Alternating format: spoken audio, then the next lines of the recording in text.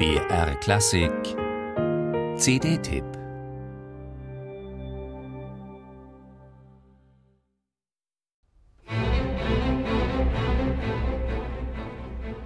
Heimlich liebt die Kurtisane Proserpine ihren Freier Sabatino. Als sie versucht, sich ihm zu offenbaren, weist er sie schroff zurück.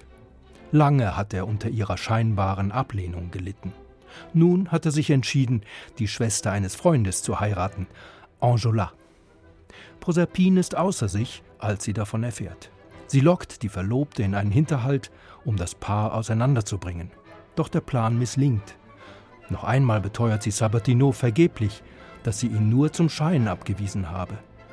In der Absicht, die Rivalin zu erdolchen, richtet Proserpine die Waffe schließlich gegen sich selbst.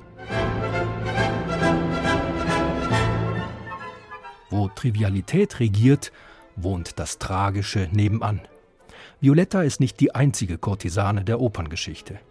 Die Nachfolgerinnen von Verdis Traviata bevorzugen Französisch. Außer Jacques Offenbachs Giulietta in Les Contes d'Hoffmann auch Jules Massenets Thais oder eben Proserpine von Camille Saint-Saëns. Sie steht im Fokus eines vieraktigen Drame-Lyrique mit Bühnengeschehen aus der Zeit der florentinischen Renaissance. 1887 kam das Werk an der Pariser Opéra Comique heraus. Für die Ersteinspielung wählte Ulf Schirmer mit dem Münchner Rundfunkorchester die 12 Jahre jüngere, revidierte Fassung, eine gerade mal 95-minütige Partitur. Offen tritt hier der Ehrgeiz des Komponisten zutage. Gesangsstimmen und Orchester hat Saint-Saëns perfekt ausbalanciert, deklamatorische und ariose Strecken auch. Und Leitmotivik à la Wagner gibt es obendrein.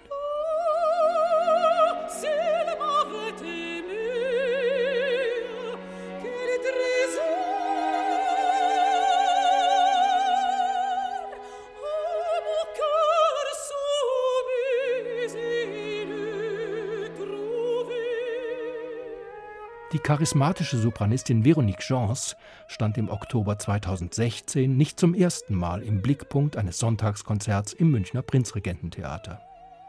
Den leidenschaftlichen, von dunkler Glut erfüllten Charakter der geheimnisvollen Proserpine zeichnet sie mit feinsinnigem Furor.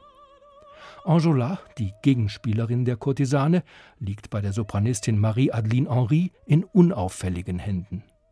Und wenn der Komponist notierte, Angiola sei der Tag, Proserpine die Nacht aber schöner als der Tag, dann muss man sagen, dass bei dieser Besetzung der Vorsprung von Véronique gegenüber der Rivalin deutlich ausfällt. Fragt sich also, ob Sabatino in Gestalt des hochkultivierten lyrischen Tenors von Frédéric Antoun die richtige Wahl trifft, indem er sich für Angiola entscheidet und gegen Proserpine. Eine und aufregende Oper ist das.